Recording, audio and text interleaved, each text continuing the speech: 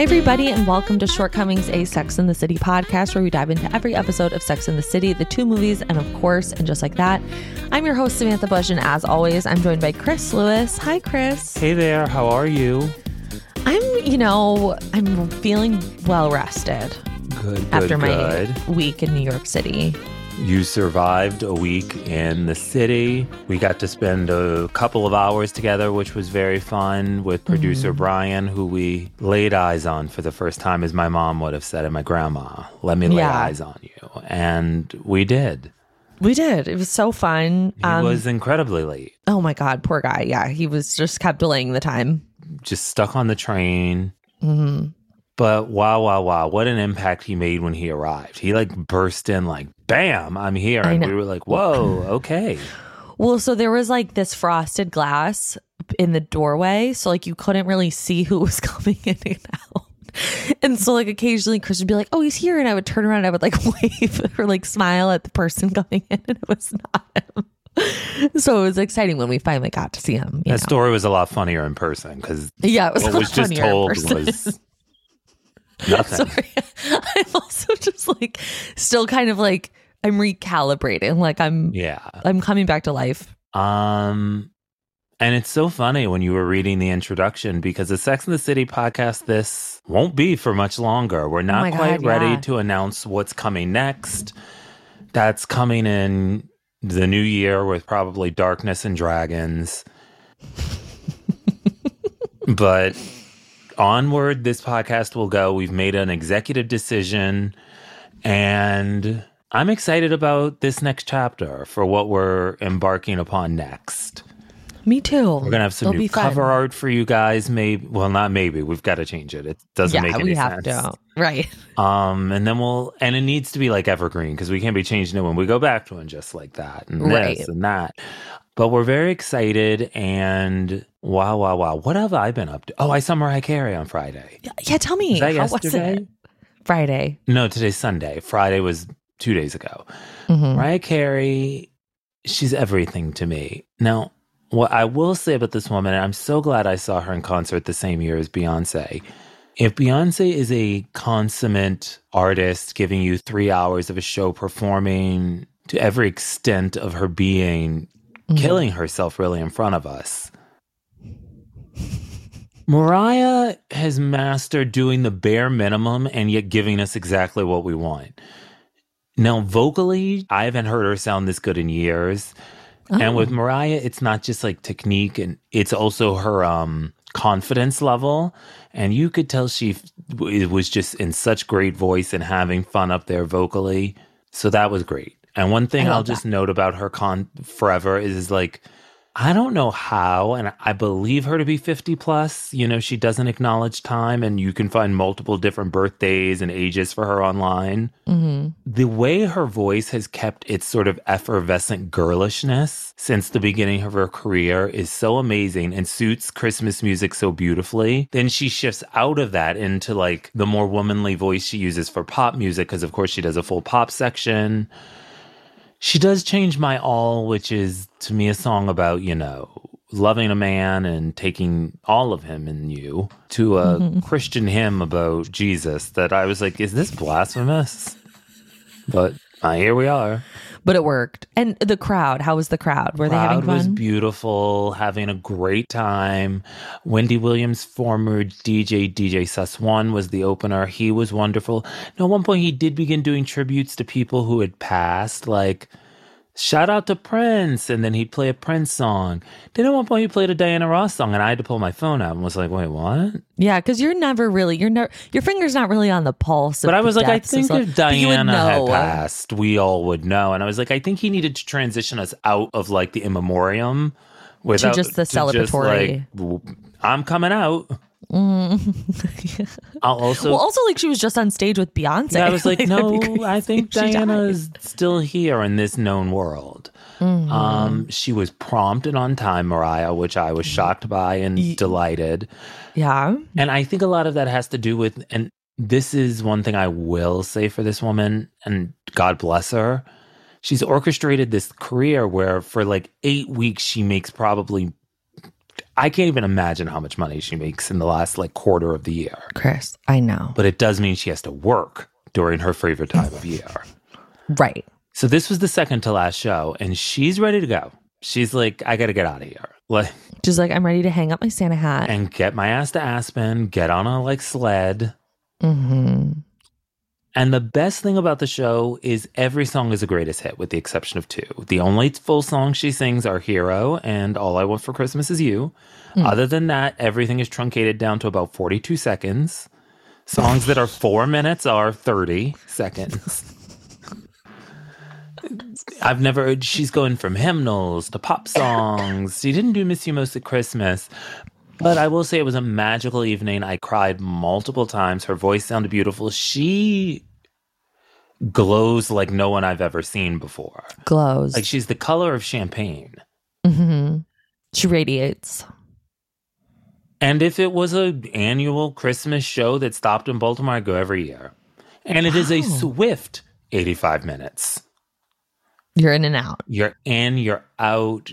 But when you're in it, and she's you out. are. And she does not dance. She teeters around the stage on her heels. Mm-hmm. But vocally, wow. What a queen. It was a great pleasure to be in her presence. And I will go again in a second. I hope she tours outside of Christmas stuff soon. Now, you know whose presence it wasn't great to be in? Dorinda's? Candace Bushnell's. Oh, I think we should save that for behind the paywall. Yeah. Okay. Yeah. Like Candace. In fact, maybe we'll tell all of our Candace stories behind the paywall. Pull up those emails. Pull up those. See if I can't find some of that correspondence that went cattywampus. So yeah, that'll be maybe this week's bonus episode. Just touchdown on Candace. Just touchdown on Candace. And we won't say which Candace. Could it be Candace? I already said it. Candace. I already said it. I don't know any other Candaces, although this could be like that time we Candace Owens. Who did we say was like the most famous somebody? And then it was like the 90s. The most famous David. Well, we were like, David Arquette is definitely the most famous David Arquette. No, we David in the entire world. Because was it when we were watching Scream? It was Scream. Yes. And we were like, there's no other famous David. And we were like, and then not it was like one. David Beckham. David Blaine. I was like, now I'm like struggling to even remember who David Arquette is. David Schwimmer. And then you said Courtney is the most famous Courtney. No, she is the most famous Courtney who spells her name that way. Courtney. Yes. Right. So she does hold that distinction. David Arquette does not hold the distinction of being the most famous David. He's like the 15th most famous David. If that. Once you really sit with it. Yeah. So funny. So yeah, so first and foremost, if you're thinking about supporting us on Patreon, and that was not a smooth transition. Guys, it's Sunday morning or afternoon. It's Sunday morning. It's a lazy morning, but we decided to record, and we are quite late. I was going to say we decided to record early. Actually, we're a week late, so you'll get this when you get it. You'll get what you get, and you don't get upset. Although you guys, some of you do, you know. And that's okay. But if you want to support us on Patreon, you can by joining us over at patreon.com/shortcomingspodcast. You get access to our newsletter, which is going to be up and running in the new year again, and bonus episodes, our monthly Zoom call, which is this Thursday. So now is a great time to join. I think you guys will get this episode Wednesday, if not before, a little before. So please join us on Thursday for our holiday call. We're going to have fun and just settle in. You'll also get, I don't know what else you'll get. Maybe we'll add something new in the new year. Yeah. Like a monthly or a quarterly little something for people. But you also get, just supporting this podcast and helping us take it to its next step. If we have to hire a graphic designer, that money's coming right out of that Patreon.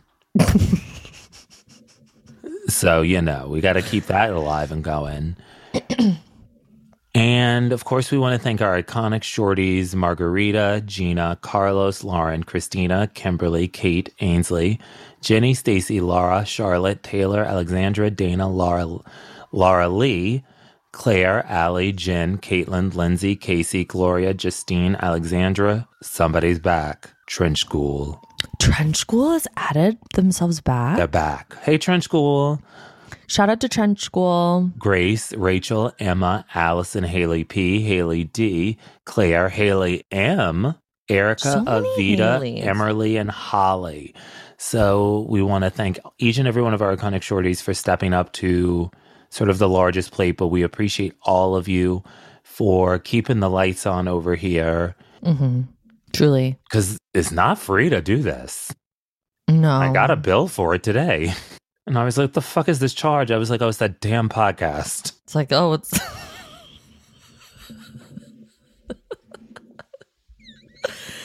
I was just going through my documents in my Excel spreadsheets, and I was like, what the fuck? What is even this website? And I was like, Can I tell you something that happened? You know how like you sign up for an app randomly and then you forget about it and then you get like that charge, like notification. It's like Apple, whatever. Can I tell you what I got charged for? It's humiliating. Yeah, sure. Proactive? A baby generator. What is that? Oh, I know what that is. I wanted that to morph dumb my thing. face with Jacob Elordi's to see what our babies looked like, and it cost me $11. So dumb. So when I got the charge, and I was like, "What?" And then I was like, "Oh, that's humiliating. That really I have to cancel." That's worse than that Etsy witch. Way worse, because that I got something out of. Did you? I thought so. At the time. The time. But I have to tell you, and the thing about the baby generator is like, it's never a cute baby. Who do you think Never. I should generate a baby with? Does it have to be a woman? Mm-mm. It can be any face. So I could put like mine with like Ellen Pompeo. Yeah. Let me know who you want.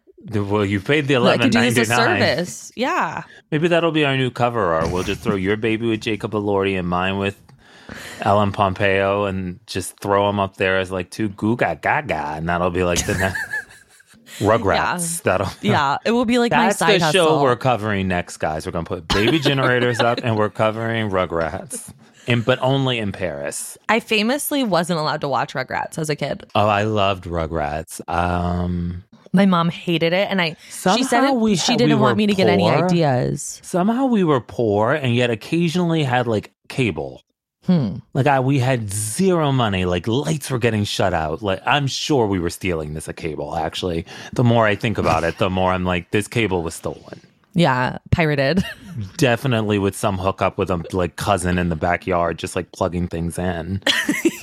Because that was very popular to steal cable. Like that was a very like popular thing, or internet. Oh, I don't think we stole the internet, mostly because we didn't have a computer because we were poor. But we definitely had stolen cable. Yeah.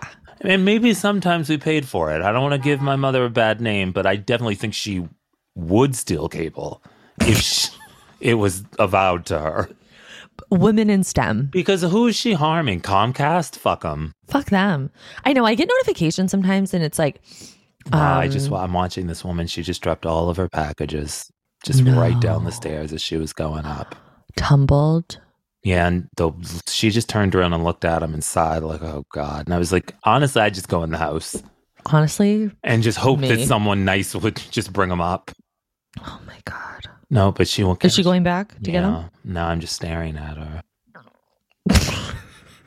Poor girl. I like love when things like that happen, like when you're alone and like you just like let out that sigh before you like have a mental breakdown Every day. and it's just like one of those things. It just makes me laugh.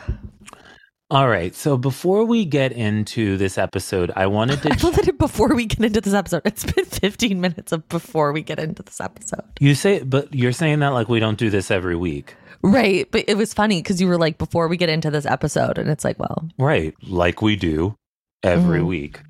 mm-hmm. Now we are over 100 and I believe 15 episodes into this podcast, and you're pretending as if you are like, I don't think anyone listening was like, oh, this is unnormal. No, it wasn't unnormal. It's just funny. Well, the way you said it wasn't humorous. It was more like, woof, we better get into this. Maybe. It's like, I don't know us to ever have started talking about Sex and the City No, I don't think we've before ever a started. 30-minute mark, unless the episode's only 30 minutes long because we've got a deadline. Right. Much You're like right. last week's when we were like, look, we got to get out of here in 45 minutes. I wanted to chat about TV finales. And like, as we go into this one, are there ones you really like, you hate? And what do you think, like, what do you, as a show is ending that you love, you want from a finale? Because going into this one, I can slightly actually remember the excitement of watching it live. Mm-hmm. Finales are always really hard for me because like I have a hard time with like endings. So like no matter what, I kind of always feel a little like off about them. Disappointed, like, but it also is just I'm sad because it's ending. Allow so me it's a like maybe sidebar. Have you seen the final season of The Crown? I haven't watched the second part. I don't know what the fuck happened over there, but things went off the rails. Really? It's one of the worst things I've ever seen. Chris. It's 6 episodes, and I'd say 2 of them are amazing. Is the Margaret one good? The Margaret one is odd, but beautiful. Okay. There's one about the Prime Minister and the Queen that's great. Okay. Everything with Will and Kate is interminable. And I like those 2 dummies. I've seen on Twitter, like, people were like, The Crown really made people think that this love story. What love like, story? No. But they're saying, like, how we thought there was a love story. Like, there really isn't. Like, because her mom was such a stage mom. I didn't know Carol to be that way. Carol Middleton? But then I read that, well, I was going to say I read that book. And by read the book, I mean I read one paragraph of a Guardian article. And then closed my computer and was like, I actually don't care about this woman that much. Yeah, she's up to stuff, Carol. And not in a way that was like, I think, again, it's a casting. She's not like someone fun who you want to see scheming around. But maybe that's Carol. I think a that's nasty Carol. schemer who is just like, oh, please sit down. Yeah. And I guess William was like, oh, I guess she's hot, so I like her. I don't want to say anything unkind about the actress who plays her, but I don't think she carries any of the innate charisma that, you know, Kate's got in real life. And I think we're not eating up with much there Kate already. Has charisma? Well, I don't think we're eating up with much there already. And then we got this woman who's got even less. So it's like, what are we doing here when we've got this woman who I wouldn't put on TV in real life, and now we've cast her on television and we did less, and I feel like we did nothing with him, and Harry's a disaster. I heard Harry's a mess. But not in a way, again, that's like... Fun. It's like just terrible. Like, I remember when he was bopping around and diddy bopping and making mistakes, we were all like, oh, woo, that's Harry. Like, there he goes with that Silly swastika on. boy. And everyone, and only now in reflections, everyone's like, whoa, hold on, that was fucking crazy. That was a cry for help. And, you know, some clear anti-Semitism that runs through that family, given the fact that he claims, and I don't think this is true from Spare, when he was like, I just didn't know anything about the Holocaust. That was crazy. It's like, sir, what? Harry. I didn't go to British school, but I have to imagine it came up once or twice. His grandpa Was a Nazi. Yeah, like he was related to Nazis. Like, what do you mean? But he's like, just like I went and talked to this rabbi, and he enlightened me to the horrors of it's giving of the Holocaust, and I was like, you mean to tell me you had walked through life without understanding the horrors of the Holocaust? That's like all I learned in school. It would be truly like if people were like, yeah, I don't know, it was crazy. I thought slavery was fun. Well, I guess that is the state of Florida. So you land on some universal truths. So I guess I can't expect more for Harry than I can. Harry was definitely giving the 2020 we're learning and listening energy. He was giving, I understand, I'll never understand, but I'll stand. Or that loose leaf Black Lives Matter sign that Brett Affleck held. Grabbed from his binder, his composition notebook, and said, let's go, Anna. What were we talking about? Okay, finales. So you have trouble with closure. Are there any you love? Finales that I love. I mean, truthfully, I do love the Sex and the City finale. It's when I thought about it, there was Outside just of this more, one, this is one of the few you can point to. Yeah. Wow. Because I'm trying to think, like, now this is gonna sound wild, but like, I really like avoid them all. You mean you never finish Like- shows? No, usually not. What do you mean? So if you are watching a show live and it gets to the final season, you just stop. Sometimes, like the Game of Thrones finale ruined me. But you That watched whole it. last season that I watched. Okay. I guess it's more of just like if I'm rewatching a show, like I avoid the last season usually always. Yes. Like I never revisit Gilmore Girls last season. I never revisit New Girls last season. I never visit Girls last season. Well, that's I It's a think lot of girls that I just named. I think Girls and the problem. I never watched New Girls, so I can't judge that. Girls, I would say you're doing yourself a disservice because its last season's actually one of its strongest. Gilmore have Girls, watched I it. mean, season 7, I actually have it listed here as one of the ones that does not work for me, as well as like Seinfeld. And one of the worst finales I ever did see was Scandal, a show that I loved that ended just, although I blame ABC for that more than Shonda, just terribly. You finished the finale of, the fuck was that show you and Grace are obsessed with? About that couple in old-timey London? Queen Charlotte. Them under that fucking bed. See, that was a finale I loved. But it was also a mini series or a Right. Although no, I think it's coming back for season 2. I read. Queen Charlotte I think I read that, and I was like, must or we? Bridgerton? No, Bridgerton's coming back for season 3 Right. about those terrible people. I don't want to hear anything. I'm about. right. I think I can't even turn it on. That's insane. Bridgerton's great. I don't know. Like I'm having a hard time even like remembering shows with finales. I think Like, though, as can't. much as I hate Gilmore Girls season 7, because it's not Amy Sherman Palladino, I don't really even count season 7. Whereas I would say Fall, the last installment of the movie, of the 4 movies, I think is a perfect finale to Gilmore Girls, particularly the last 45 minutes with the wedding and Emily and Lorelai's resolution, Kirk setting everything up and getting the text message from Lorelai saying it was perfect. And then particularly when there's a moment when they're all at the house for some reason and Rory falls asleep in the living room and it's just Lorelai and Luke in the kitchen. And it mirrors when Max fell asleep on the couch. And it shows like Lorelai now has an emotional partner that isn't Rory that will stay awake with her and can tend to her in a way that Rory can't anymore. And I was like, Right. see, now this is why we've come full circle. Then I Yeah. also love the Mad Men finale. I think it gives you enough fan service, which is really what I want in a finale. Just like show me the characters doing what I've always liked them to be doing. But then it also sends Don to like a spiritual retreat where he talks about being in a refrigerator. And then my favorite finale, and this is going to be very strange, is 30 Rock. Okay. An episode that I think completely matches the tone of the show, which means it's just joke, joke, joke. But then it has this emotional beat where Liz completely sums up, I think, why we like workplace comedies in general. And she says something along the lines of, you frustrated me and you drove me crazy and you made my life incredibly difficult. But because the human heart is not properly connected to the human head, I love you.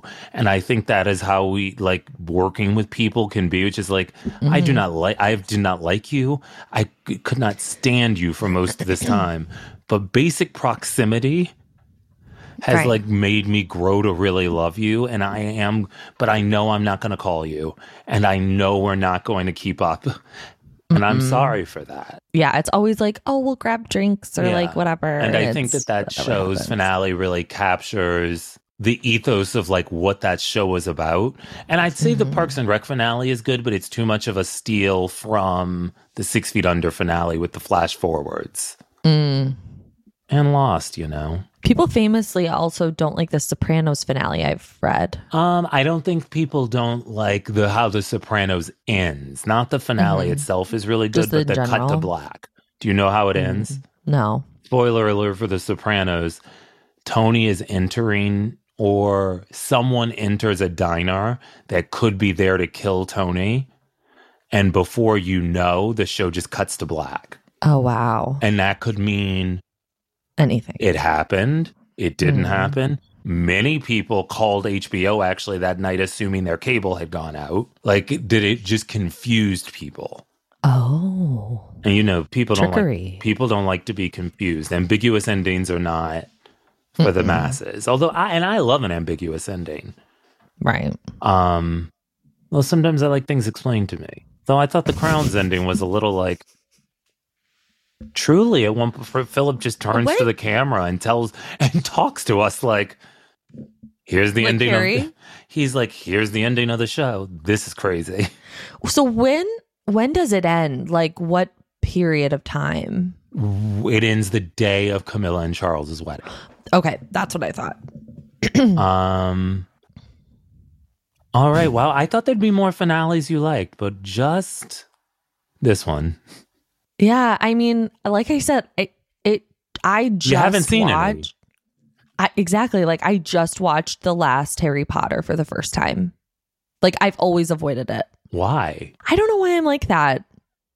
I just don't. You should get into like the last season of Mrs. Maisel. I haven't watched it. Like, I don't want to think about it ending. Like, I'm so weird. I just don't like it. That was a really good finale, actually. Then maybe Amy Sherman Palladino, and actually Bunheads has a great finale too. She might really know that. She might really know how to stick the landing over there. Mm-hmm. I like have a hard time with that. Oh, see, I love finales. I get so emotional when I get to them, and if they're done well, they propel me actually right back to the beginning of the show. It's one of the reasons I'm so happy we do have the Gilmore Girls movies, because for a long time I get to the end of season 7 and just think, all right, I don't want to watch this show for a very long time because I just had to watch 22 episodes of that. Whereas now I get to the end of fall and I'm like, yeah, I want to go right back to like the beginning. Mm-hmm. And hopefully one day Grey's Anatomy ends. And actually, it doesn't matter. Even if it ends, there'll still be too much of it between what I like and when it ended that I would have to watch 7 seasons of the show I hate. That's crazy. Season 20 coming to us in March 2024. Mm-hmm. Ellen Pompeo's coming back. That woman. She's back for a few episodes. At least 3 out of the 10. Ellen Pompeo. She's going to come and she's going to go. Whatever. Yeah. Keeping the lights on over at ABC. All right. Let's start talking about the specifics of the finale, the first part of the finale of Sex and the City. This is season 6, episode 19, An American Girl in Paris, part 1. We'll start with a little episode synopsis. Carrie leaves New York and Big behind for Paris. Samantha deals with hot flashes. Charlotte and Harry move forward with their parental journey, and Miranda's on the phone. She's taking rolling phone calls. She's a phone operator. Yeah. We see a lot of phone work. And so it's hard to really, this one doesn't really have like an overarching theme because it doesn't have voiceover. Because Carrie isn't writing her column, which I think is an interesting sort of way to enter us into the finale, unmoor us, take us out of this world, or sort of not out of the world, but out of the structure of the typical world. How did you feel about opening with no voiceover? Did you miss it? I don't think I missed it like I do within Just Like That. I don't know why. I just like it felt okay for me. Because the storytelling is clearer? Yeah.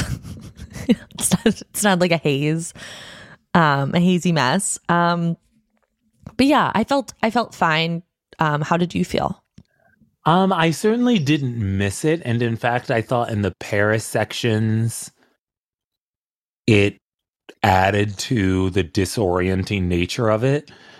I did, however, I felt like the episode lacked comedy.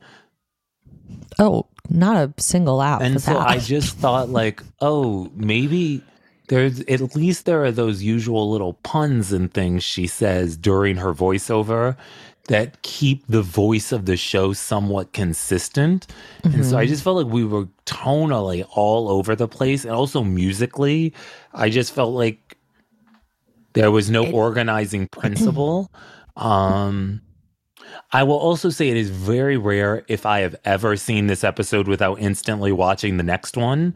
And so it felt like watching one half of, I mean, it is one half of two.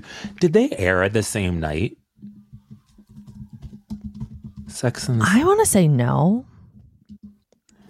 I think they might have. Let's see. God, this season was long. No, they did not. Wow. So I guess even better reason for us to have split them up, because, yeah, you would have seen this and then would have had to wait a week for the resolution of it. Yeah, without that second half, this episode feels rudderless to me. It was like, it felt, like you said, disorienting. And it also just felt like heavy. Like I felt a weight. But not one that felt emotional. Like, I didn't feel particularly sad or happy. But it just didn't feel, there was no buoyancy to it. And I suppose that is what Carrie's voiceover adds. Sarah Jessica Parker's performance adds a certain joie de vivre throughout the episode, just in her line readings, that picks us up and carries us to the next scene. And this just felt like, boom, boom, boom. We're just heading over. And after 90 weeks of normal Sex in the City with the voiceover, sort of like, where is it? Get it back in here. Yeah. All right. Shall we talk about Samantha? Yeah. And we'll bypass talking about clearly the opening scene with Carrie and Big and their goodbye, the farewell dinner, and get into the individual girls. With Samantha is serving on the committee for a breast cancer benefit. And I have to say, I loved these women she had lunch with or dinner or whatever this was. I was like, get them on They Roni. were characters for the ages. Now, I do have to say, I remember this storyline going a bit of a different way. In what way? When I first watched this episode, it was really late at night and I wasn't taking notes. I just decided to turn it on. And I guess I confused it with the dildo episode. And I thought when she said, like, I was going to give them something like more inspiring and different, she was like going to pull out sex toys at the benefit. And like, it was going to be like that mixture of Samantha and like, we don't need breast cancer cookies, we need orgasms. Like, it just, I was like, which to me would have been better than that weird speech she gave. Yeah, I mean, the speech, like what Smith said, he was like, it just doesn't feel like you. But like, then it's just like, when it switched to her, did you like it? When she was just like, oh, it's fucking hot. Now my face is dripping down my guitar. I mean, it's definitely like Michael Patrick King had his little grubby fingers all over this one, but it felt. Well, you're saying that like Samantha. Kim Cattrall was supposed to write it. Right, but like, you could just tell that it was like, he wanted to give that a moment. And I mean, I thought it was nice. I don't know. I don't know. To me, it just felt sort of flat. Like, you took your wig off. I think maybe when it aired, like, it was really very empowering. Maybe I think like, so. Maybe it's hard to divorce like this from its time. I did, however, think that this is that scene as it plays out is exactly how Gertie is going to like get through her cancer. We will be at some benefit. She's going to have some speech where she's like, and you can Gertie-fy it too, and rips her wig off. I think too, this is maybe the first time I've heard Samantha like complain about aspects of cancer. Like, she's always like, well, said, she like, complained about losing and potentially losing her breasts. Right, but she's always just like kind of made it like, and her hair. Yeah, but she's when she talks about it, she's like, you know, oh, like, at least you don't have cancer. Like, she makes it like a pun or like a joke, like in a story with Charlotte or Miranda or whoever. And like, you never really hear her talk about like the side effects that she's experiencing, I don't think. So this was like, to me, it felt like the first time I've really heard her like acknowledge like, this fucking sucks. I don't And know, but it was we just can- played but, like. like, it's But I okay that guess it sucks. that she's been kicked into early menopause. But it Yeah. was like they were just playing it like mop sweat off her head. I was like, I don't know. It just. It was a little too rom-com-y for I me. remember her cancer storyline being a lot more emotional. And I do think some of that emotion really does lie in the next episode. I hope, with her sort of losing her sex drive and the flower that Smith gives her that blooms. Oh, I forgot about that. But then Smith, I'm just sort of like, why does everyone love him? Because he's barely in this show. Right. People remember him being in it way more than he is. And by people, you mean you. Me. I Yeah. thought he was like a main character. I thought he was at the lunch with the girls. Well, you also like, thought Dr. Robert was in every episode. I sure did. Like, there were just certain characters that I just really were like, wow, they're really in this. And they were in it for maybe 2 episodes, 3 episodes. But I remember the cancer storyline being way more emotional with And Samantha way more than it was. impactful. I just, this was not Sarah Braverman on Parenthood. Was that Sarah who got No. cancer? Yeah, no, took us all for a journey. Did you see that finale? That was a good one. I saw the Parenthood finale. Yeah, that one. We've got like 1,000 yard stare. That show would like, I feel like that woman who dropped her groceries down the oh my God. had to take a long sigh. I don't know. Just, Smith was like, you got to keep it real, motherfucker. Keep it real in your speech. And then I didn't think Samantha kept it real enough. And I don't thought think she she should have kept it given real. dildos out or something. I just felt like, let's bridge Samantha in here. Yeah. Did Carrie go to a dildo expo and then just like that season 2 for widows? It was like a sex toy expo or something. To like hawk her book with dildos. And why was Che there? To support. Okay, not to do their think to help stand-up her give a speech. comedy. No, like Okay. to support Carrie. It wasn't dildos by way of Carrie's widow book by way of Che's stand-up comedy. Yeah. Remember when Che did that comedy about Miranda and was like, she wanted to fuck me up the ass. And Miranda was like, "Get the fuck out of here." What is it just like that? I gotta rewatch it. Because sometimes, like every episode, we bring up something like a storyline from it just like that, and I'm like, I need to rewatch that episode. Or when they were doing their pilot with Tony Danza, and they came out and were like, "You fucked up the family scene." yeah, And then Miranda's like, "Brady's dying in Europe." and you and I got on the mic that week, and we said This is a We love beautiful Miranda. episode. we were like, this is the best we've seen her. Oh, she's off that beach with Oliver Hudson and back in her bag, baby. Then she got To that. picture Che and Oliver Hudson being married. Remember Miranda got that tattoo that said MH, but we never saw it on the show itself. Never. What the fuck? Oh Or my the God. MILF list. Oh my God, the MILF list. What And else? you and I were convinced Rock wrote it in the beginning. And then we were like, oh, this like hot high schooler did. And then all the moms are like, "We'd fuck him." I was like, "What's going on?" Oh, I can't wait for season 3, 2025. I know, I'm like, Get here, please. You know, I know. All right, let's chat about Charlotte and her closest companion in this episode, and I suppose that would be Big.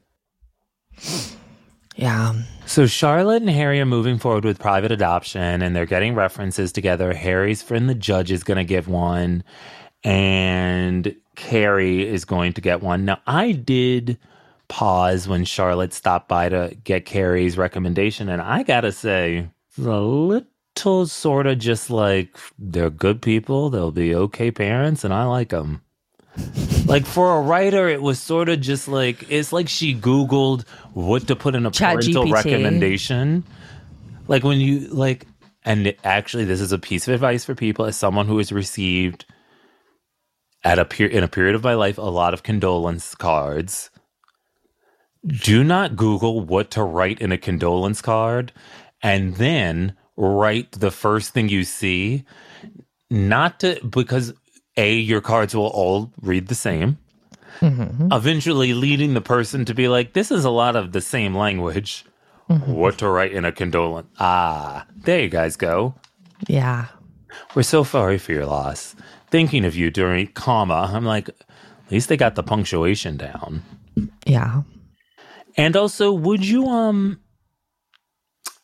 have a sex columnist write you a recommendation for your kid?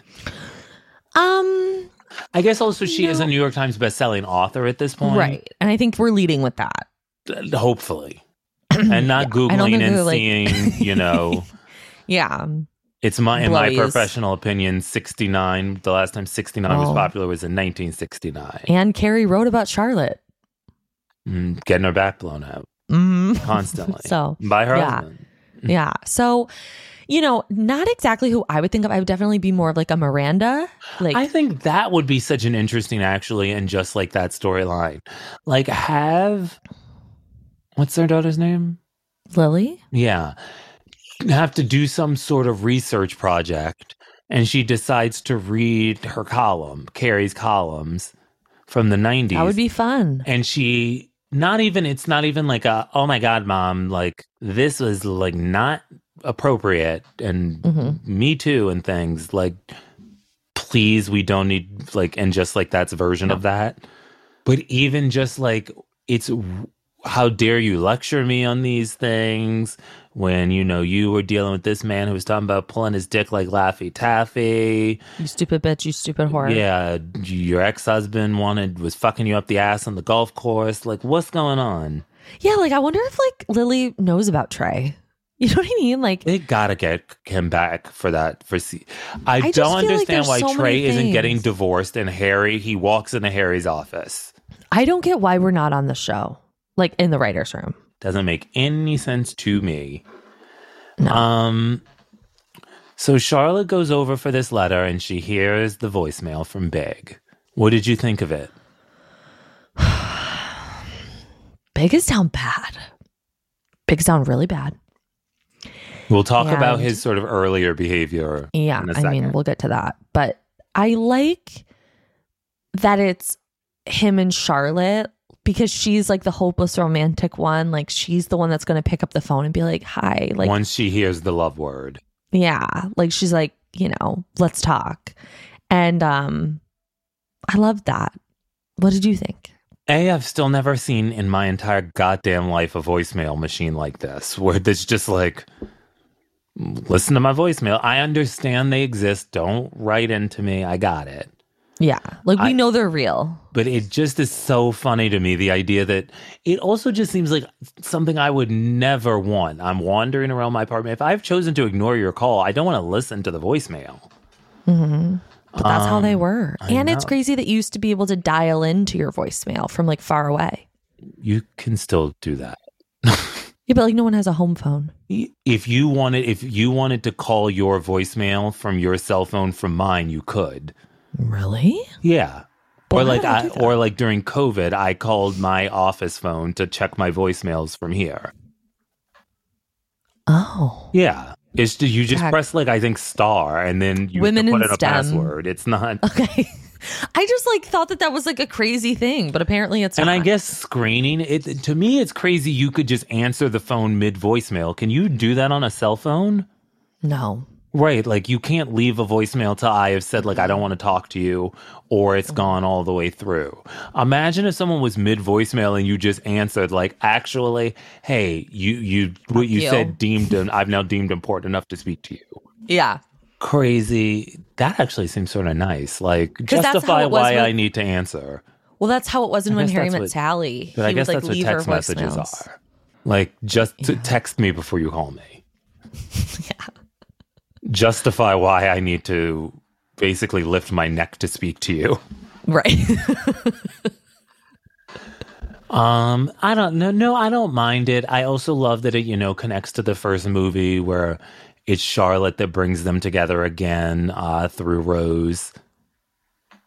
Right? Or is it no, Lily comes in this one, Rose. Rock now.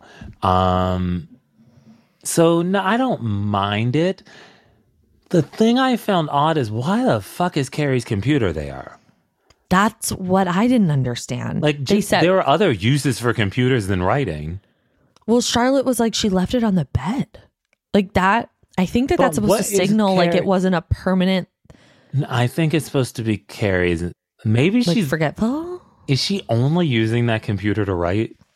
Does she have no other use for a computer? I don't think Carrie's like on the Google machine.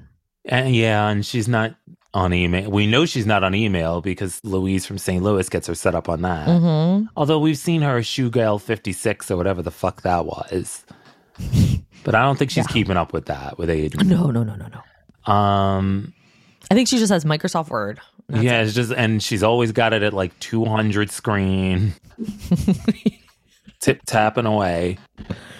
So then Big shows up and gives a speech to the girls. Of course, it's very cute when he says, you know, you guys are the loves of her life and any guy would be lucky to come in fourth. They give him a hard time, particularly Samantha. I thought it was interesting. Miranda is, and of course this is set up and we'll chat about their phone call in a second. But it's interesting. Miranda is I wouldn't say she's docile, but she's not as hostile as you think she would be towards him because she's always been so Team Aiden. Team just anti-Big. Yeah. No, but also like I think pro Aiden, like pro Aiden, but like, for sure, but just in general. I think it's early in season 5 when she says, "Well, of course she was going to be with Aiden," and Charlotte says Big, and Samantha stays quiet because she's the audience with sense who's like, maybe neither of these bozos. Yeah. Then we get that classic "Go Get Our Girl."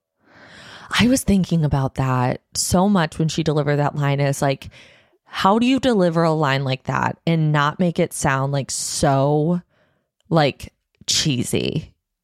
You didn't think it was cheesy? I think she had to work really, really hard to not make it sound like really Cynthia bad. Nixon spun gold out of shit. I think so too. That's what she does in The Gilded Age. And then just as like Anita. that. Remember when she was clutching to that pillow talking about like how her life was crumbling apart and I was sobbing. And then I went back and was like, again, did I just watch this woman take shots, get fingered, like a bunch of weed blown in her mouth, and then finger banged while her best friend pissed the bed? Yeah. Now I'm like crying about like the fact that life passes us by. She's beautiful. Like, hello, but Dolly, I really thought about it because it did feel cheesy, but it felt like very like. No, I mean, it's the Avengers assemble, go get our girl. Like, it's giving Endgame. It is the lean in. But why don't they go get her? They can't. They know it. See, that's where I'm like... She would be like, you guys... She would, I think, be like upset. See, now that's where I disagree. I think they should have gone in, murdered Alex. But I also think that they're like we also have lives. This should have been like Ocean's 11. They steal her out of there. I just think like Carrie would have been really defensive if they had shown up. I disagree. And I don't think she would have. And we'll get into why in a moment. But I just feel like you guys go get our girl. But Big wanted to go get her. Also, you can't trust Big. Who knows what he could have come back with? He could have come back with another Natasha. He could have been like, she looked like Carrie. I don't know. Couldn't find her. He could have been like, actually, I ended up in London. I decided They're putting a lot of faith in him. Yeah, he's like, it was Heathrow. Something happened. I live here now. I gotta go. Yeah. I'm back at the Vineyard. Somebody tell her to call me if she's single again for some phone sex. Like, I don't have time for this. Yeah, they put a lot of trust in him. But of course, it's great. It's not the very end of the episode, but it does sort of propel us into the ending of this one and to the next one. So let's get into Ms. Bradshaw and Miranda and more Big. Yeah, they're kind of all like wrapped up. Except Samantha, because at this point, they are not on screen together. No, never.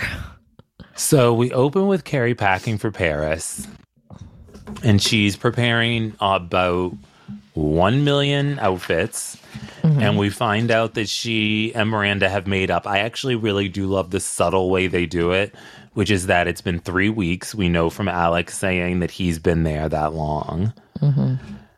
And that they have this sort of easy rapport about it. The merci vous, please don't go. And I don't know. I just think like that's sort of the nature of friendship. You can have a big fight, but then if it's like, well, you are like, we need to find our way through this, and that it happens all off screen feels very real. Mm-hmm. And then she heads outside. Oh my God. Or no, we hear from Big on the voicemail first. Yeah. Yeah. And he says my number is, and she deletes it before he says it. Yes. Then she heads outside and he rolls down that window and says, I was in your neighborhood. Don't you think she should have asked, like, why? Like, I would have been like, you live in California. Like, why are you even here? I think she's just like, what the fuck do you want? Like, I know she's aloof and like preoccupied, but this man, I would be like, like, that would have been my first question before I got in the car. Is like, what are you even doing here? I think she just knows what he's doing there. And she's just like, I don't want to hear it. Like, I don't want to have this conversation. She's lying because she got her dumb ass in the car. I would have too. Like, so when she was acting all exasperated, I was like, well, there was a clear option. You could have said, I don't know what you're doing in this neighborhood. You don't even live in this state anymore. The last time I saw you, you were an asshole, and I haven't talked to you since. Deuces. Yeah, not deuces. All this explanation she's giving him, I'm like, what are you doing, dummy? Yeah, but that's Carrie, you know? Like, why are you explaining yourself? That's Carrie. I mean, it is, but I was just like, this is how this man has you. Here you are again explaining yourself to a man like an idiot. Mm-hmm. And then she gets in the car. It is nice to see this sort of roles reversed, particularly in the script.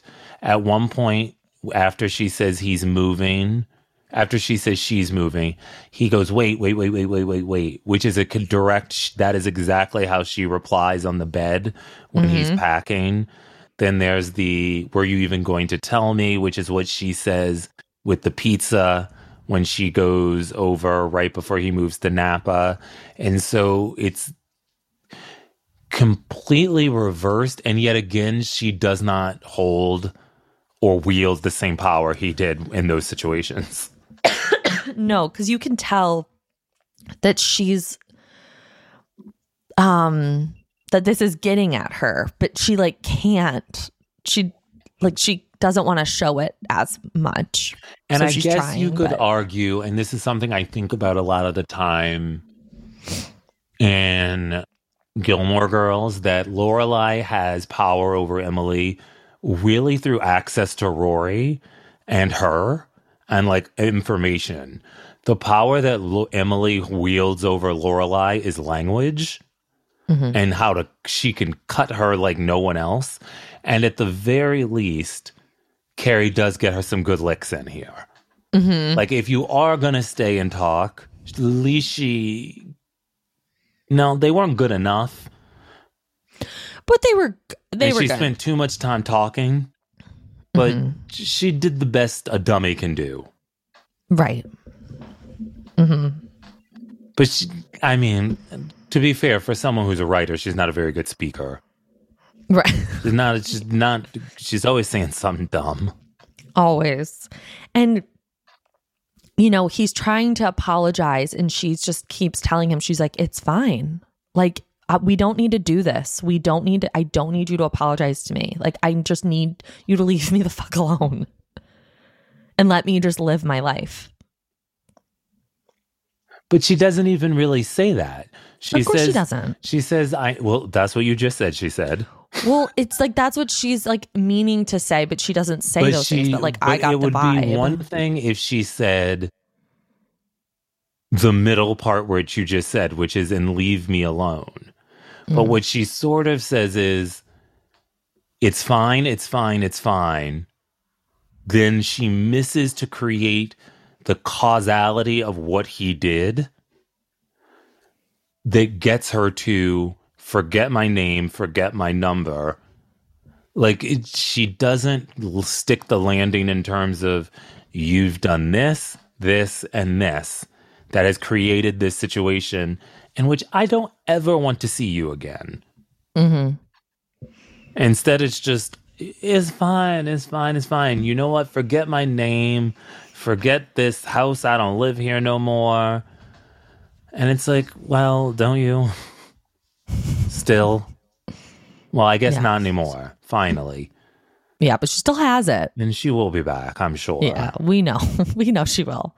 Her and Shu. And then she runs away. And after she says her parting line, which is something like, and you can drive up and down the street because I don't live here anymore. And there is a nice moment where the cab pulls up just as she's getting to the end of the street, which is, of course, incredibly convenient because they need a way to get her out of the scene. But also reminds me of when they're in the hospital with Natasha and the doors open as she says, we need a new word for over. Mm-hmm. And it's almost like the city is saying, you need to leave. Like, the doors are open, the cab is here, get away from him. Yeah. And I do like that sort of callback there. And I just think it was like a really relatable moment for so many women and men, just like who've been in that situation where like that one person keeps coming back, like when you're okay. And it's like, it's just kind of really powerful, I don't know, to see that, like to see someone like Carrie, like who so many people like look up to, like just say what everyone feels like. Do you have like some kind of radar on me? Like, do you know when I'm okay and that you keep coming back to ruin my fucking life? Allow me a piece of advice to all of you people who are identifying with this. That's only happening because you all are leaving the door open. Of course. So you need to look at yourselves and why the door is open, because can nobody come visit if the door is closed and locked. They just hang out outside and you look at them like, oh, it's nice you're out there. But yeah, if you leave the door open and unlocked, and better yet, sometimes just wide open, yeah, the piece of shit's gonna mosey on in. And then you're like, however did you get here, robber? Yeah. And then act dumb. Like, she is well, here. she's always had the door open, and she's always just opened the door. But what you just said belies that somehow the person ends up there without any active work from you. I understand both of them. A royal you or we. Yeah. Because I'm sure you've never done that. Never. Yeah. And then we go to this Last Supper. And I gotta say, I don't know if it's because I've just seen it so many times that it just can't. I do really like the Carrie breakdown moment. It feels enough true to your point of like where her emotional state is. Because, by the way, everything I just said is like idealistic. In the real world, there are people who make mistakes and television should reflect those. And so I think the idea that Carrie feels like he is just circling around like a shark waiting to like ruin my happiness is a valid way that a lot of people do feel. But her speech I found to be a little less, I felt it to be really underwritten. It's sort of like, what if I had never met you all? It's like, well, then we wouldn't have watched the show, I guess. Yeah. Charlotte carries the scene for me, like with just her emotion. Like it feels very raw, and it feels definitely like Kristen Davis is sad feeling that the end of the show. Yeah. Right.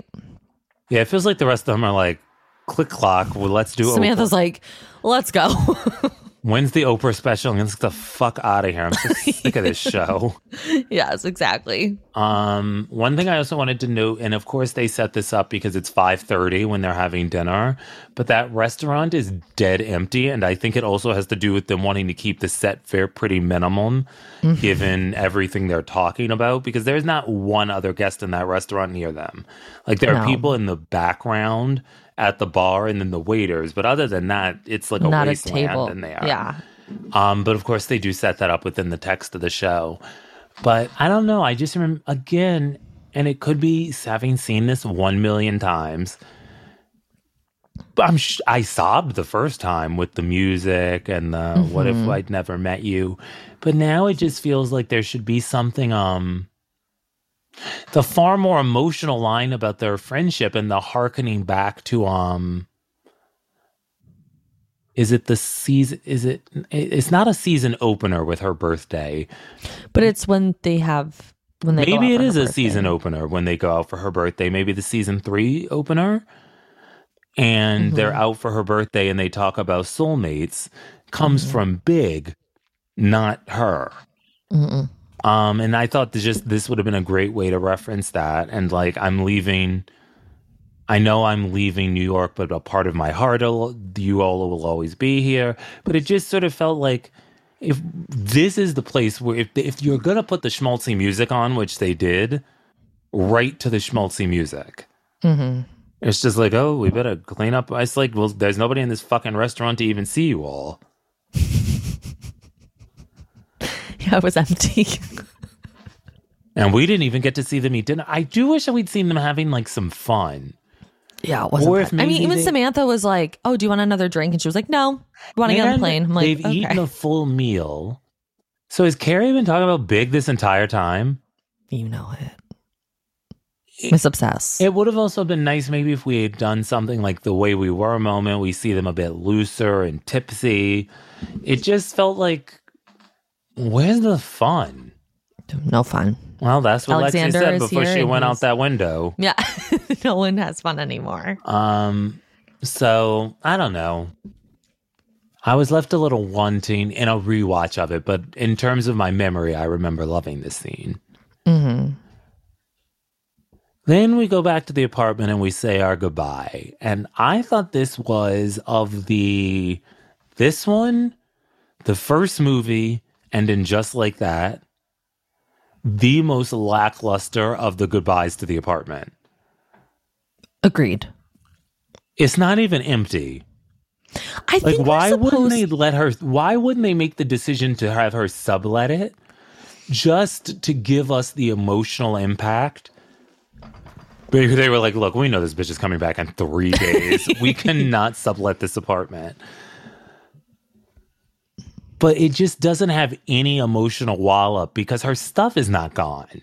No, it's like she didn't leave. They can't even do a full pan of the apartment because it looks exactly the same. I'm just like, I thought she left the lights on. Yeah, I mean, she left her laptop and she left everything there. It was like she never, it's like she was just going out for drinks. Yeah. Yeah. Which effectively, I guess the trip to Paris was that. Right. So I don't know. It just, watching it, I was like, oh, this is so funny because so clearly she will be back by the end of this show. And they don't want to have to I explain why the apartment is redressed and re-hers again. And then we're in Paris. Now, I will give this show major adieu for us actually going to Paris. Right. It does feel good. Like, I was like money. Like, I did feel like, good, we're in this. We're not on like a set. We're not in LA, but we're not on that back lot. This isn't, that corner of Rockaway Beach where they shot Grease in season 2 of And Just Like That. Right. And if it was Grease, how dare they choose that sliver of hell they found?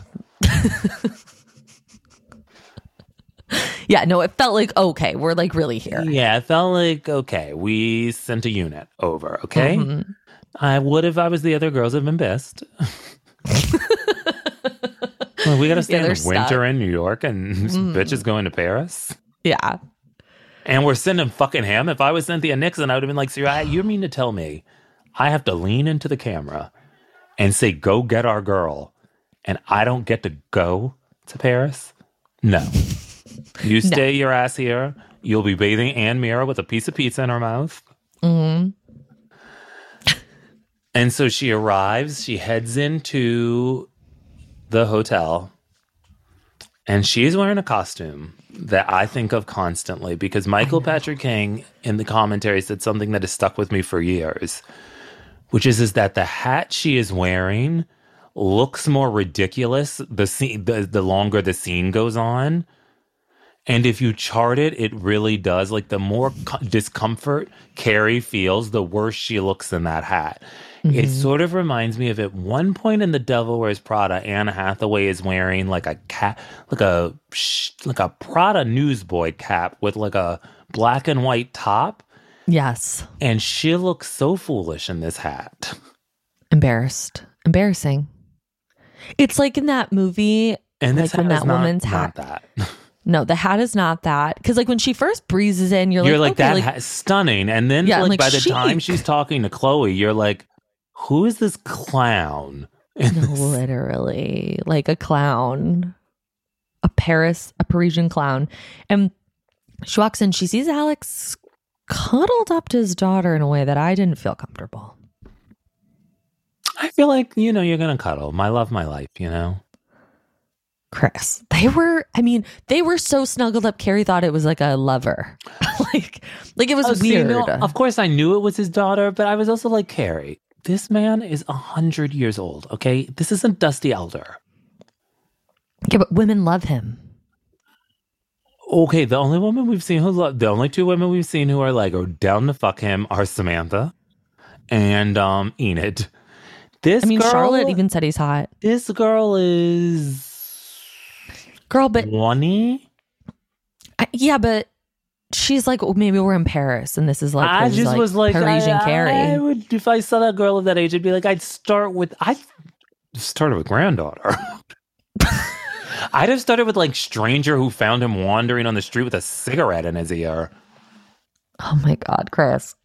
He just this man is, and I know I have defended him, but as the episodes go on, he is becoming less and less like sexy and more doddering old man. Yeah, like more, yeah. Like Ken Todd.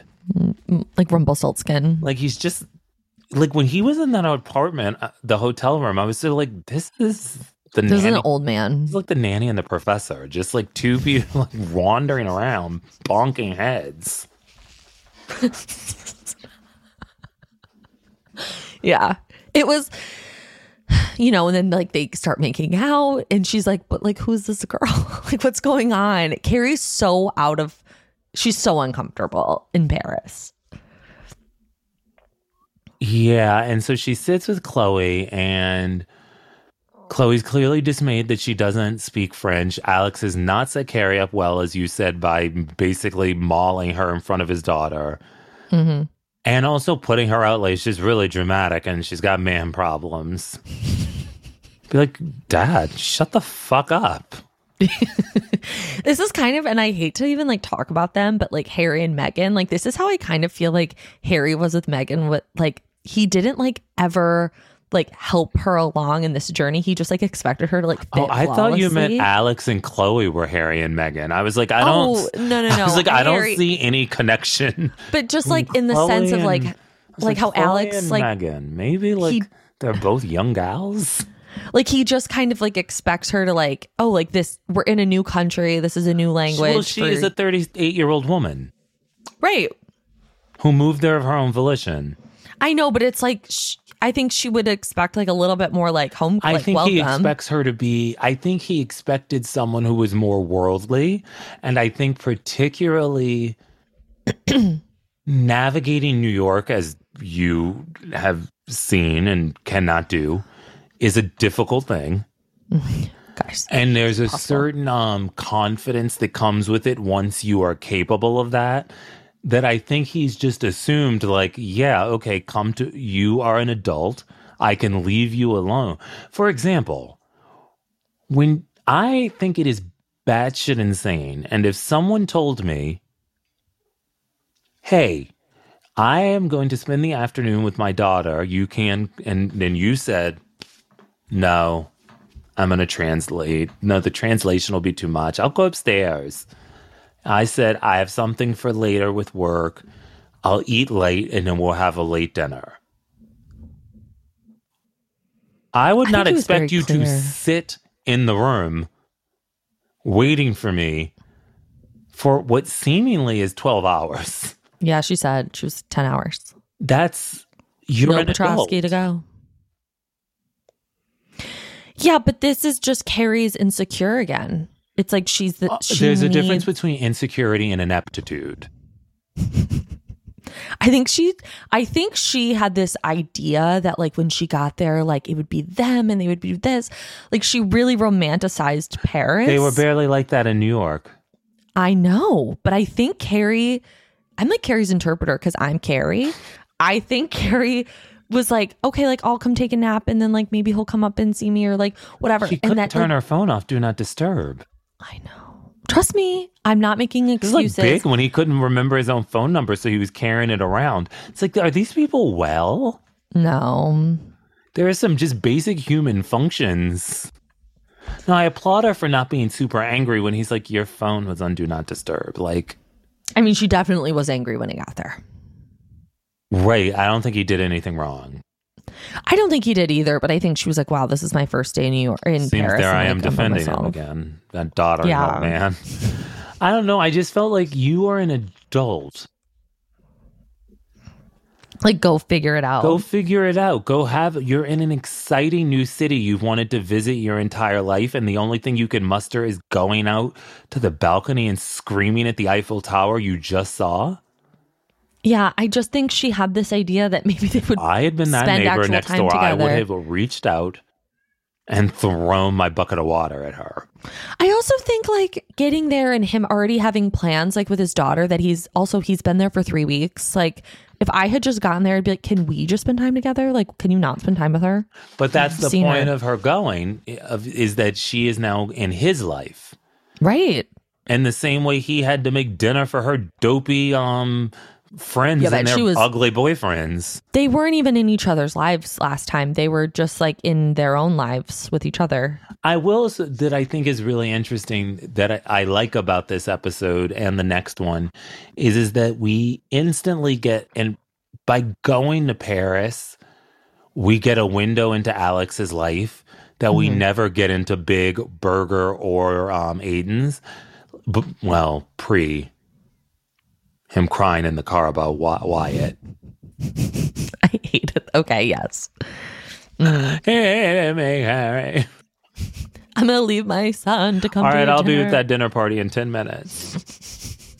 But that we meet his daughter, his ex-wife. We have this huge sense of his friendship circle and professional life in a way that, like, I still don't really understand what Big does. For someone in finance, which to my knowledge does not require travel, he's never not working from the back of a town car. And we never know. And we'll never know. And Aiden is not only a furniture maker, but he seems to deliver the furniture himself. With his truck. Oh, and that fucking dog. Thank God Pete, just didn't join us on it just like that. He crossed the Rainbow Bridge. Yeah. You know what? I don't want to say anything bad about Pete. No. Petey boy. He's already gone through enough. Yeah. He's seen a lot. The streets of New York. Yeah. Running wild. And then he had to come home, Although he would go to Aiden's house, not Carrie's. Right. Although I'm like, oh wait, maybe he lived there. Maybe they had already moved in together, and I'm like, well, no, I don't think they had.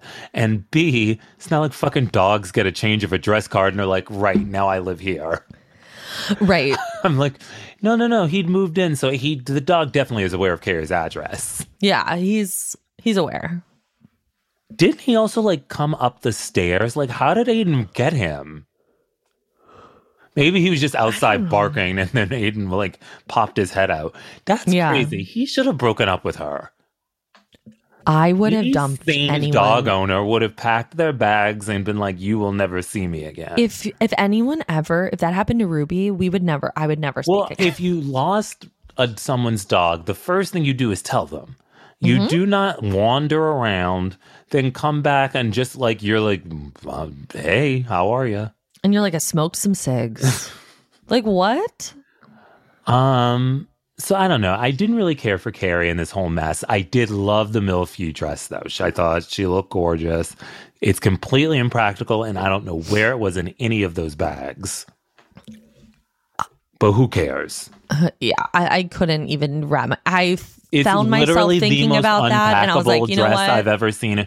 I don't even understand. It must have originated in Paris. I don't even understand how they got it there.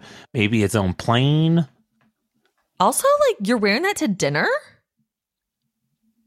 Well, to me, that makes sense. Remember when she came out in that crazy skirt and was like, I'm fully vaccinated to go like down the street to get dumplings? And it was like, ma'am, what is happening? She does the most. And I'm sure he was going to be in like jeans and a t-shirt with his cigs. Yeah. Like, oh, okay. I do love how much everyone's smoking. Everyone. Like Chloe had like 9 cigs in one scene, and I was really appreciative of it. I saw so many smokers in New York. I've never been a smoker, but I really think it's a great way to spend your time. I do. And if you want to take it up, I support you. I would rather you smoke a cigarette than vape 24 hours a day. I'd rather you do that than like crack. People vape like it's fucking insane how much people vape. It's so much chicer to smoke than just puff on your USB And I don't port. care if it's a Newport. I want to see a cig out of your mouth. Fuck. Yeah. I just think it's... I would rather you smoke one cigarette a day than puff. Oh, see, now if you're going to smoke, I want you like... I like someone who's just them. like, yeah, like... Okay. But in a fun Constantly way. not. But that's what I liked about Chloe. It was like, wait, didn't she just finish one? And Light one up again. when I see someone smoking indoors, I get a thrill. My like hands start to shake. Where do you ever see that? In some places that are off the beaten path, you'll see someone smoking indoors, and you're just like, wow, that person is strong. And it's always like the strangest woman you've ever seen, or like an elderly woman. Mm-hmm. It is like the ghost of Chloe, because I don't think Chloe's with us anymore. So then we head over Dior's way, and we've got our big fall. I thought it was fun. It was fun. I liked all I liked the lady's face when she was like, ooh. Yeah. I did think on the whole, all the French people could have been ruder as a fun like trope. Mm-hmm. Like I love in Julie and Julia how mean all the French people are. That always makes me laugh. Like, ooh, Madame Shield, the Americans will like you of cooking because you can't cook. I'm like, oh, look, bitchy French people. This is like a fun conceit. I think we're supposed to think that.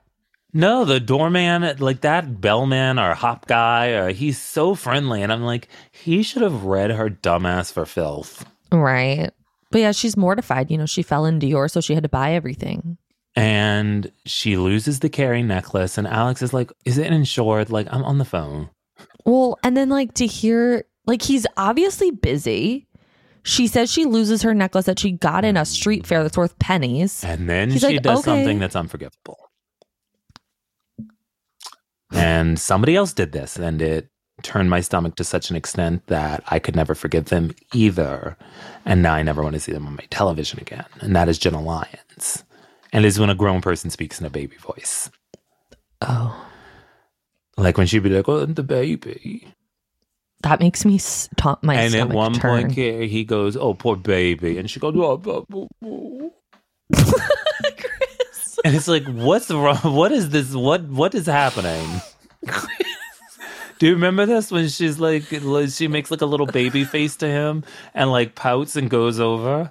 And it's like, you're 38. It's disgusting. This man is 89. 79. He's a day. Mm-hmm. This is madness. I know. And so I had to write both of them off when I saw that was that boo boo gaga. Yeah, that goo goo gaga my baby generator. nonsense. Yeah, when I see that baby generator coming.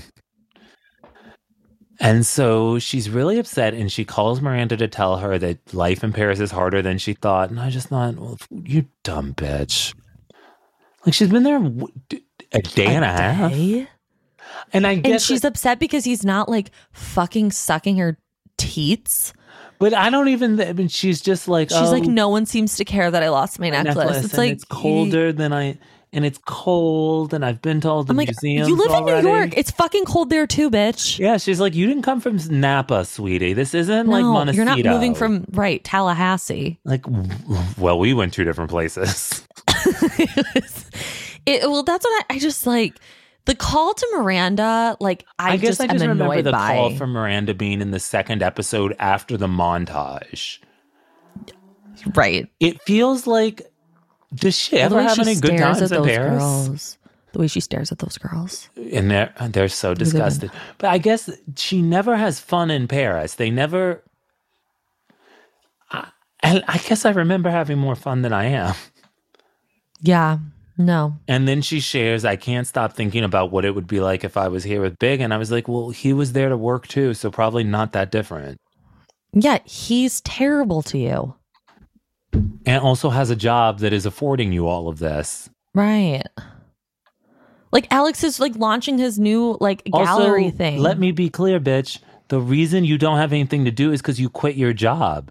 Also, ma'am, which they told you not to. Also, you are a writer. Sit your ass down and write. Oh, wait, you forgot your computer. She's just acting like she has no like agency. Autonomy. Yeah, agency over like this situation. Autonomy was a good word. Thank you. And it's just like, it felt like she's just like, this is all happening to me. It's like, yeah, but like you're a grown woman. Like, right. That's what I was saying earlier. Go into a cafe and have a drink and meet a friend, meet someone. Buy a new computer. You just spent $90 million on Dior. Right. You can afford a new computer. She just like wants everyone to like surround her and like be obsessed with her at all times. Like the next episode, I mean, she's excited because people like her book.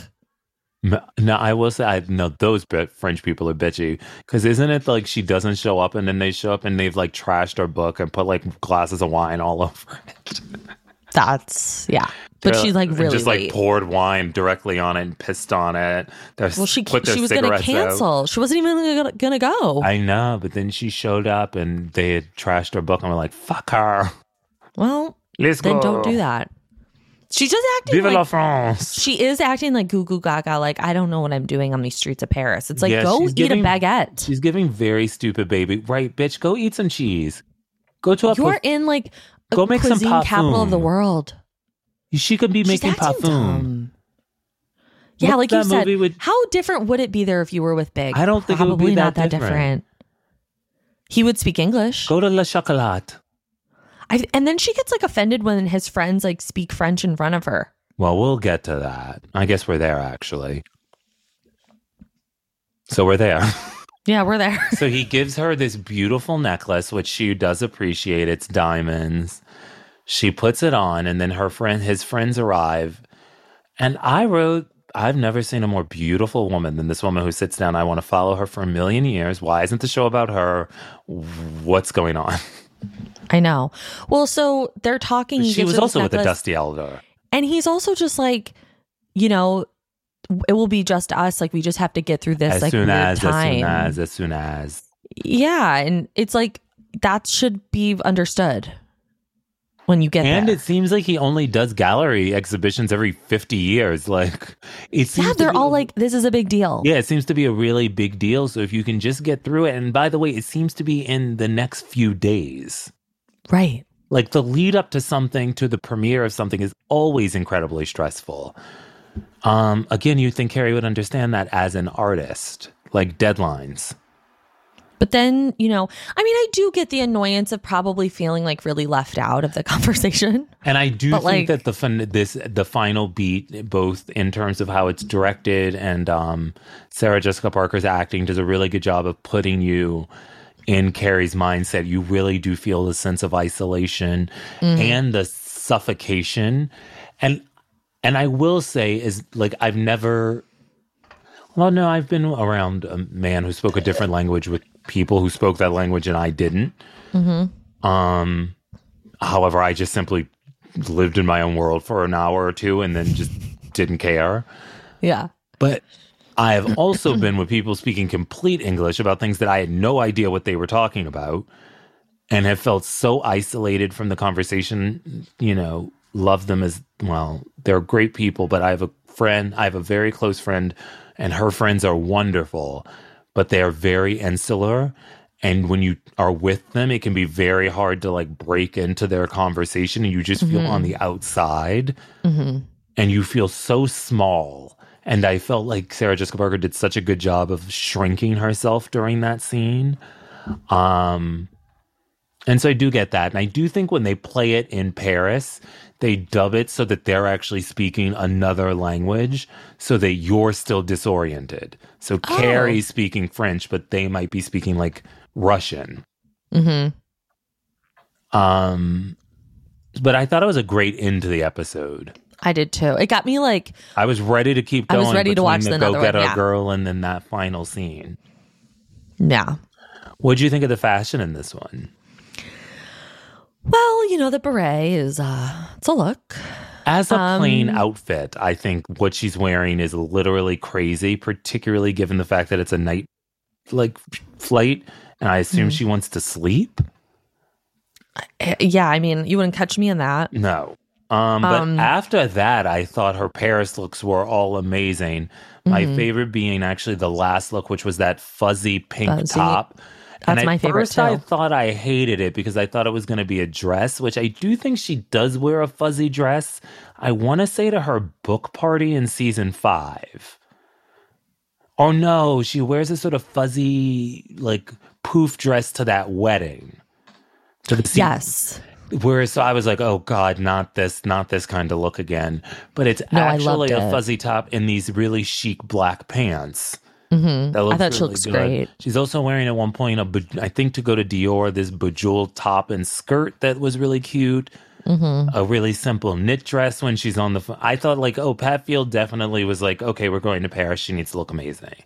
Yeah, and she does. She looks beautiful. The worst look to me was Samantha in this floral print gala benefit. Horrible. Shock. Iraq. Yeah. Then in terms of, did you have any other favorite Carrie looks? I didn't think Charlotte I just think really she wore beautiful. anything. Charlotte, I think, just wore like a white blouse. I was really distracted by Miranda's eyeshadow at the lunch with Big. It kept was it kind purple? Of pulling. No, it was like this smoky green. And I just can't imagine Miranda ever being like, I'm going to throw some eyeshadow on to go to lunch. It just felt strange. Big. But right, to see Big, you're going to throw on some. Yeah, it was she knew weird, she had that close up. Yeah, she was like, "Go get her, girl." It's and then it's giving Miley Cyrus eyes. Yeah, and then in terms of Big, we had Alex, Big, a man named Raul, Harry. Oh, the driver and Harry, and then the check-in guy. I don't know. I'm going to pick Andre. Who's that? Alex's friend. That elder at the end? His best friend, yeah. Yeah, I didn't care for him. I'm going to pick the check-in guy. I thought he was, really nice. Yeah, you've touched back on him quite a bit. I just felt like he was like he was a real antidote to me of the bitchy barista woman from Balthazar. Oh my God. Like if there's her in New York, there's this guy in Paris, and love to see a sitcom with those two. What would you give this out of 10? I would give it like a 9.5. I'd give it a solid, okay. My memory of it, I would give it a solid 8.5. Okay. Watching it as one episode of television, divorced from the finale, which it would have been when we originally saw it, or if we were watching this live, I think I would have to give this a 7 because I just think it's not of a whole. It just doesn't feel complete in the way it should. But there's still some great stuff in here, and I think Sarah Jessica Parker actually is fantastic. As much as I think she's doing way too much of the cutesy Carrie stuff and then that baby thing, there are some really devastating fun moments that she gets to do in this. And not much for the other girls to do, but they were there. They were there, and they moved the storyline along. Yeah, I'm hoping they get more to do next week. All right, guys, thank you so much for listening this week. We hope you enjoyed this episode. It was a little longer, I think, than usual. So you're welcome. We hope you'll join us again next week when we discuss the final episode of the original series of Sex and the City, An American Girl in Paris Part 2. Make sure you subscribe, rate, and review Shortcomings wherever you listen to podcasts, and you can support us by joining us over at patreon.com at patreon.com/shortcomingspodcasts. And you can follow us online. I'm at CLewis1219 on Instagram. Sam, where are you? I'm at Bravo Historian on Instagram, and I'm at Take Your Zoloft on Twitter. All right, we'll see you next week. Bye. Bye.